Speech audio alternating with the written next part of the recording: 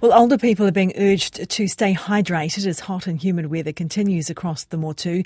Yesterday, Wellington Airport reached 29.5 degrees. That's the highest January temperature since records began.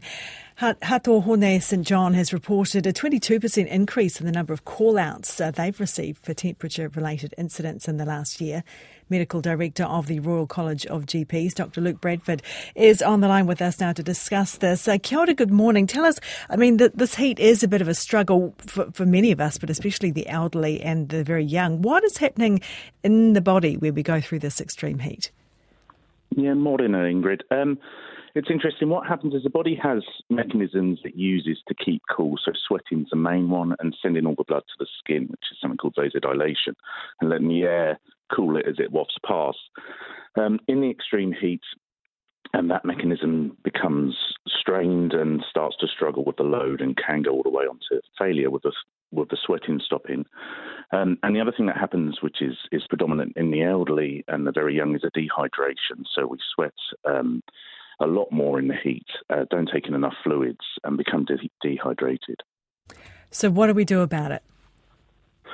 So it's really about trying to stay cool. So avoiding prolonged periods in the direct heat, seeking shade, sitting inside, pulling the blinds down if it's very hot, putting the fan or aircon on, using a cool water spray bottle perhaps just to replicate the sweating procedure, cold showers and keeping well hydrated and lots of fluids. How serious can it be, and are we seeing, more people becoming affected by the heat? Certainly, the World Health Organization reports over the last 20 years a steadily increasing number of heat-related deaths as we've seen climate change impact. It can be very serious with, first of all, with heat stroke, which people are perhaps more aware of, which is the acute condition, but also just with the impact it has on those with chronic disease like kidney failure, diabetes, heart disease, because it certainly makes the balancing of those conditions a lot more difficult for people. And in the first instance, if you came across someone who was suffering from this, do you just go in with the, trying to cool them down straight away and get water into them, or is there any do you need to take it slowly?